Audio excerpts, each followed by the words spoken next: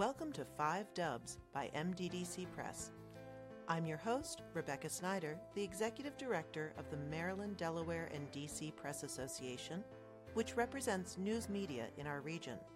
5 Dubs focuses on the who, what, when, where, and why of local news media. We'll talk with the journalists about the stories behind the news. You can find more information about our guests in the show notes or on our website, www.5-dubs.com. Welcome, everyone. I'm Rebecca Snyder, Executive Director of the Maryland, Delaware, DC Press Association and host of 5 Dubs. Today in the studio, we have the CEO of El Tiempo Latino, Marcos Martin, who has assumed this role just in November of 2022, but has a long experience and career in the news media as he's a second generation leader of his organization. So welcome to the program. Thank you for having me, Rebecca. So I wanted to start just to kind of contextualize El Tiempo Latino, because you are focused in your print publication in DC, but you go to a variety of ways. And of course, you're online and digital. So tell us a little bit about the publication and the organization. Of course. Yeah, I think it's important to have a little bit of history of El Tiempo Latino because it's a publication that got founded in 1991. So it's I believe that 33 years old or soon to be 33 years old publication based here in DC, covering Northern Virginia, DC, and mainly Montgomery County and PG County from the print perspective.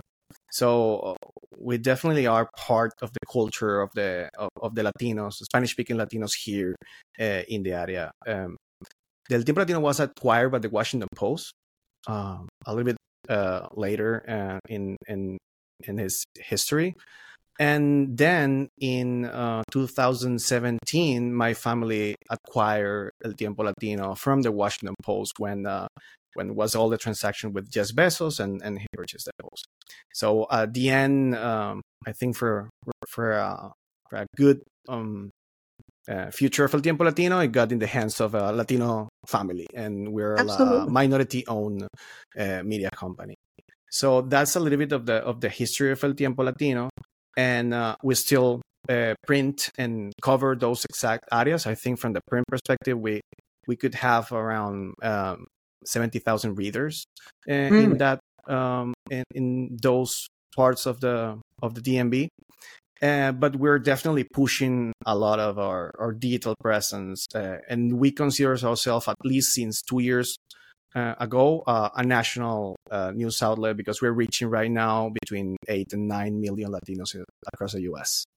That's incredible. And you had said before we started recording, you had said that you have a publication in Boston as well. So, anchored in DC and Boston, that's you're poised to take over the whole East Coast.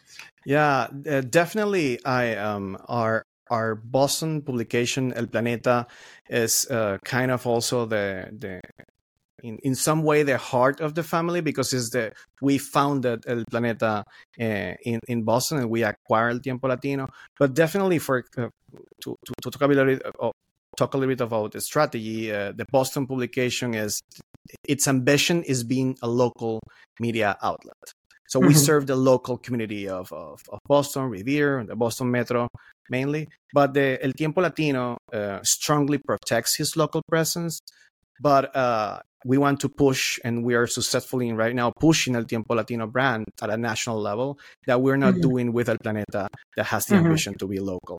Mainly because DC is a great place to communicate a lot of important stuff for Latinos nationwide. Right. Well, when you're talking about policy and legislation, I mean, it's all happen at the federal level. DC is a natural stepping stone.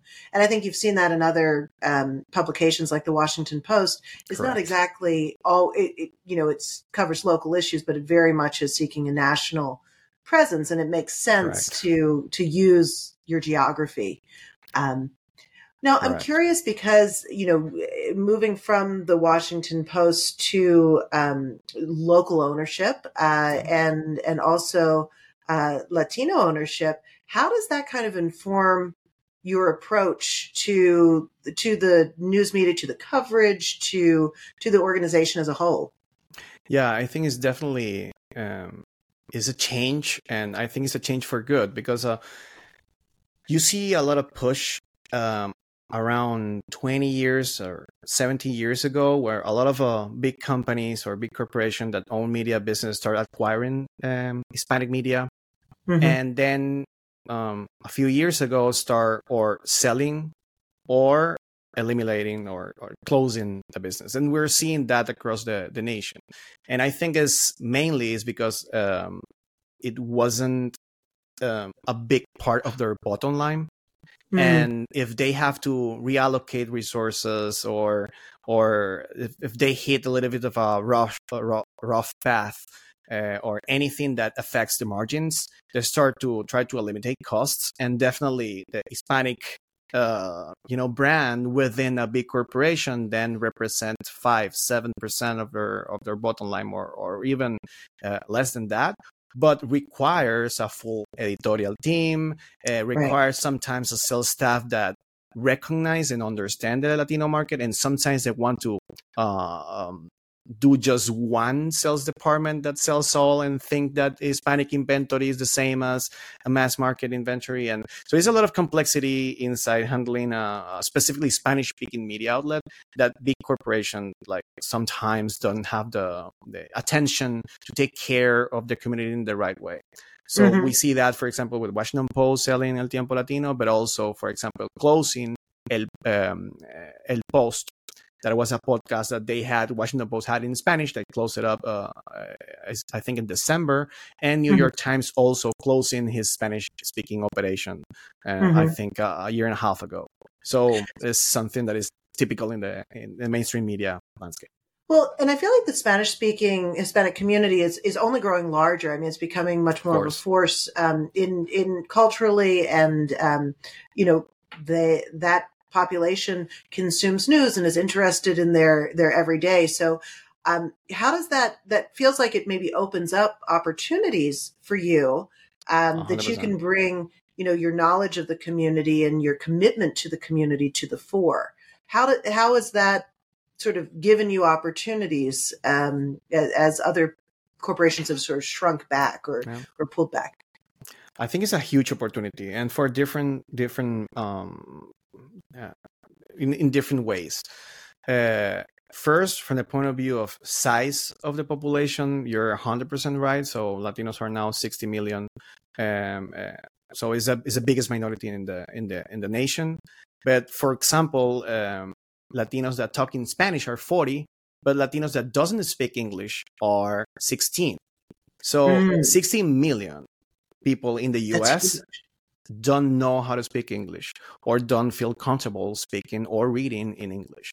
And then we have more than 40 that likes to receive news or information or talk in Spanish at least at their homes. So, and it's definitely growing because of immigration, and because also Spanish is part of the culture of the Latino family that before 60 to 70 years ago wasn't promoted as you have to speak Spanish. But right now it seems in second generation Latino as a superpower. If you're bilingual, you have Mhm. stronger skills to go to the market and find a job or thrive. So that's one part. The other part is they have a interesting wallet. That means that they spend, and not Mhm. just spend money, but also are a huge part of the GDP of this country. In fact, Latinos in the US would, if they were a country, it would be the seventh largest country in the world from the point of view GDP. That means the Mhm. size of France. So definitely contribute to the economy, and also is a great market. But I think the It feels. third, sorry, Oh, sorry, I don't want to hold it, but I was interested in the sure. diversity of the market too, and sort of how you how you cover such a diverse market. Because just because everyone's Spanish speaking doesn't mean they're all thinking the same way. But Of we'll course. get to that question. I didn't want to interrupt your thought. Yeah, the third, in fact, has to a little bit of can be a segue for to that, and is that now we can be a problem. And when I say we, the Latino community, and that's why we have a lot of eyeballs and attention for that. And when I say problem, I say in a good way, because we can, 60% of the votes are Latino votes, 16% of the votes are Latino votes. And also, for example, with the pandemic, we can see if you don't address the communication to the Latino population, then you affect the overall community in the US. So that means that the size of the market is so big that it has a systemic effect to the overall population of the US. So you have to address the market in a good way. So what you say about it was a sentence that was repeated, for example, in the 2020 election, that it was Latinos are not a monolithic demographic. Right. So that was the sentence. So I have kind of a contrarian perspective in that regard. After a while working in this community, is that they definitely are not a monolithic, but you can predict more the interests or the issues that affect Latinos by zip code than by country of origin. Oh, interesting. Okay, so Latinos in Montgomery County are united in the issues in front of them, as opposed to country of origin. At least that is our insight through data. We put a lot of attention in analytics and data, and we run tests. So at least from our perspective, you can predict tons more, thinking about zip code and where they live, where they come from. Of course, that correlates. Correlates. So you have a lot of people from one country living in the same place, but it's more, you can predict more if you think about where they live than where they're from, or the different, kinds of sub clusters of audience within the Latino community. So, like, as you think about how you're growing on a national stage, from the platform of El Tiempo Latino, you can reach more markets, and you've done a lot of research, it sounds like, in terms of knowing the issues by zip code or by area.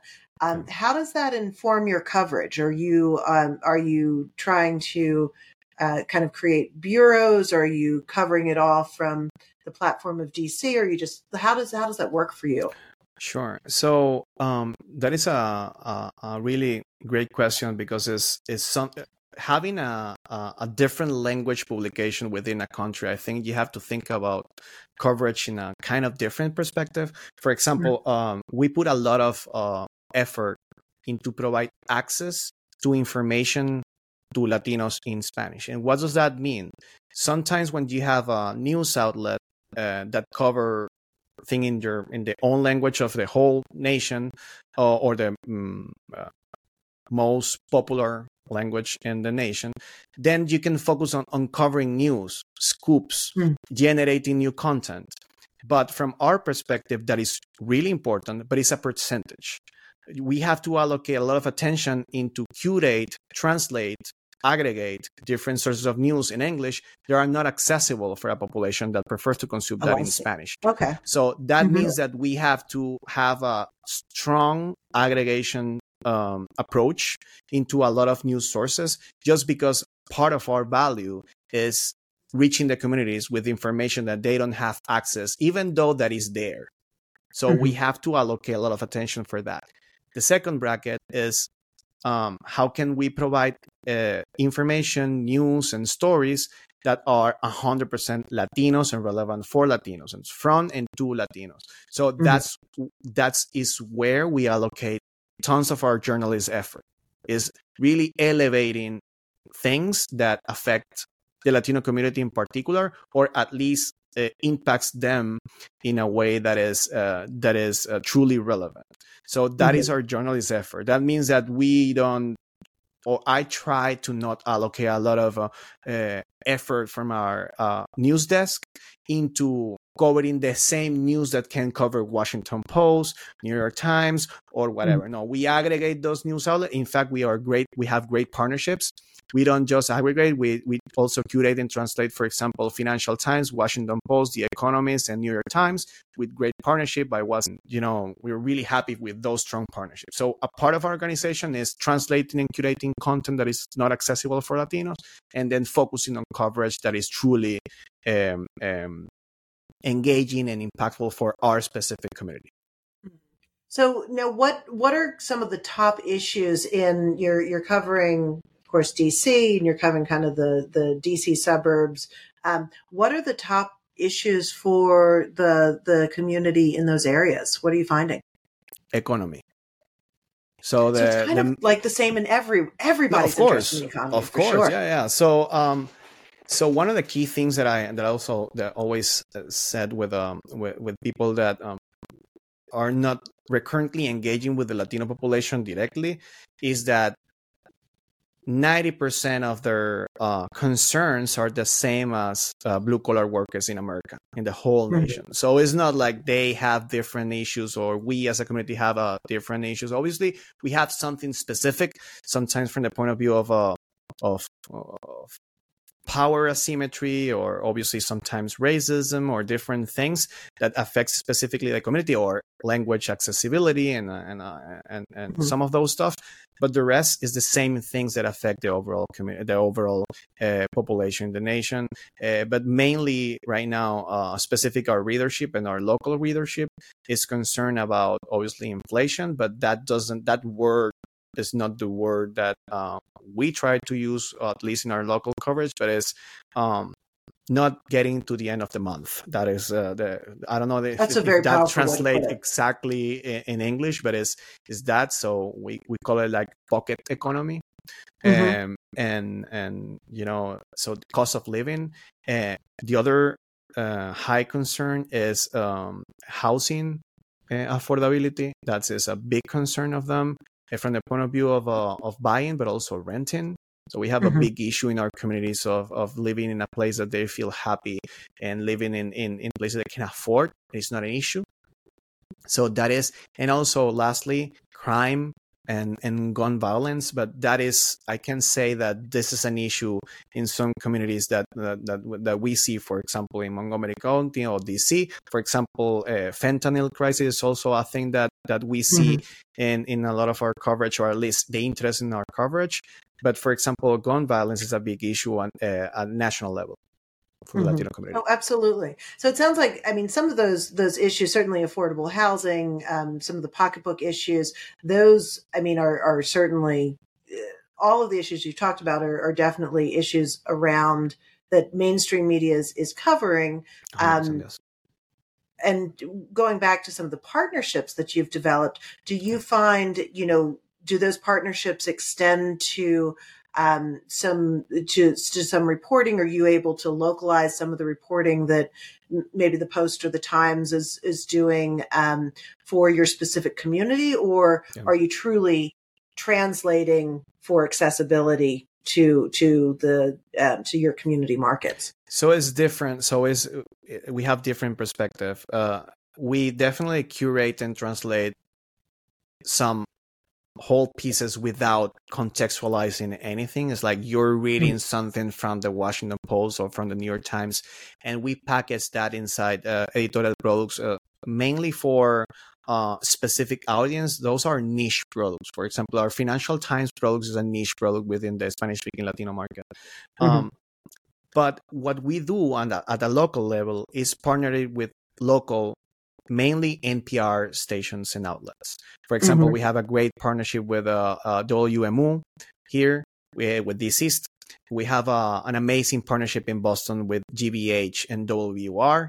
In fact, with GBH, in partnership with Harvard Medical School, we launched a podcast that is called Salud, that means health, that is broadcast in Spanish in the radio. I think is the only, at least health podcast in Spanish that NPR broadcasts in their radio there in that specifically in Massachusetts, but we also have the product here. So from the local perspective, we, for example, WMU or Disease in this case, translate our content, our coverage, and they publish it. And also we publish some of their local coverage. So from the local perspective, we prefer to have local local partners. Yes. Yeah, no, it makes perfect sense. And I feel like also in times, where everybody is watching their resources and how they're spending their money, these partnerships are really powerful. And when you're crossing platforms, not just print to digital, but, how are you reaching your community best? Of And course. certainly, using radio, using podcasts, events and things like that can be really powerful ways to connect with the community. Are there other ways that you're sort of reaching out? Well, we're considering ourselves platform agnostic media, or at least that is the words that we use inside the team to say, focus on the stories, focus on content, and then we figure it out what is the best way or the best format to distribute that content. So we are going strong in audiovisual. In fact, we launched a few weeks ago our first mini documentary that is called Tiroteo Made in USA, that is gunshots made in the USA, and is covering a story that affects. So it's a series, but the first chapter, to say something, of the series is from the MS-13 gang here in Montgomery County. So we do a mini documentary using an anchor that, in fact, was part of the story that he's covering. He was fired from a job position, and the boss told him, be careful because the MS-13 is looking for people exactly like you. And he was a recent immigrant, so he didn't knew what was MS-13. He wasn't from Central America. So he said, like, I don't know what is this, and I want to figure it out. So we saw that, and we changed that opportunity into cover his story of finding out who was MS-13 and his path to understand why he was a potential target of that gang. And we did it as a documentary. Yes. What a fabulous way to get into that topic and really localize it and sort of show, that unfolding path. Yeah. It sounds like you're doing a lot of I love the idea of being platform agnostic. I think sometimes in news media, especially in legacy print publications, people get tangled up in the paper and in the print.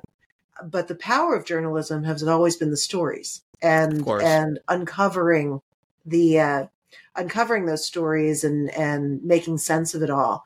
And so your focus on the story and letting the platform kind of work itself out based on what you find, I think is a brilliant way to navigate, for sure. Yeah, so that the team in our news desk is not thinking about what things I have to write, what things I have to film, what things I have to record. We brainstorm what things we have to cover, because and it's not that we need to cover, we have to. It's something that, so everything that we publish, at least not the aggregation part, everything that we allocate journalistic resources and put out there, our heart and our effort, is stories that we have to tell. If we don't tell, we feel bad with ourselves. We feel bad with the work that we do. So that's kind of the filter. So we're all the time looking for that kind of emotion inside, that we definitely have to be there and tell this story, and then figure it out. Okay, so now that we have this, what is the best way to? What is the first touch point from the content and format perspective? And then we have another team, mainly in social media. They are really creative, saying, okay, I can turn this into a reel. I can turn this into a carousel in Instagram. I think this can be 2 stories in articles in the website. I think we can do some kind of infographic. So is now, how can we translate that story into 12 or 10 different things to really serve the community where they are? That sounds like you've created this really nimble operation that is guided by what the community needs and the stories that you can tell and share with them. So I'm so looking forward to seeing what you guys are going to be doing in the next couple of years. I feel like you've come at it with a really interesting perspective on the leadership of the organization, and I can't wait to hear more. So thank you so much for being with us today. We'll have to, next time when your documentaries and things launch, we definitely want to hear about it. So definitely stay in touch, and thank you for coming today. Thank you, Rebecca. This was a great conversation. Thanks. Thanks for listening to 5 Dubs with Rebecca Snyder. Please subscribe and leave us a 5-star review wherever you download your podcasts so that others can find us. What do you want to know about local journalism?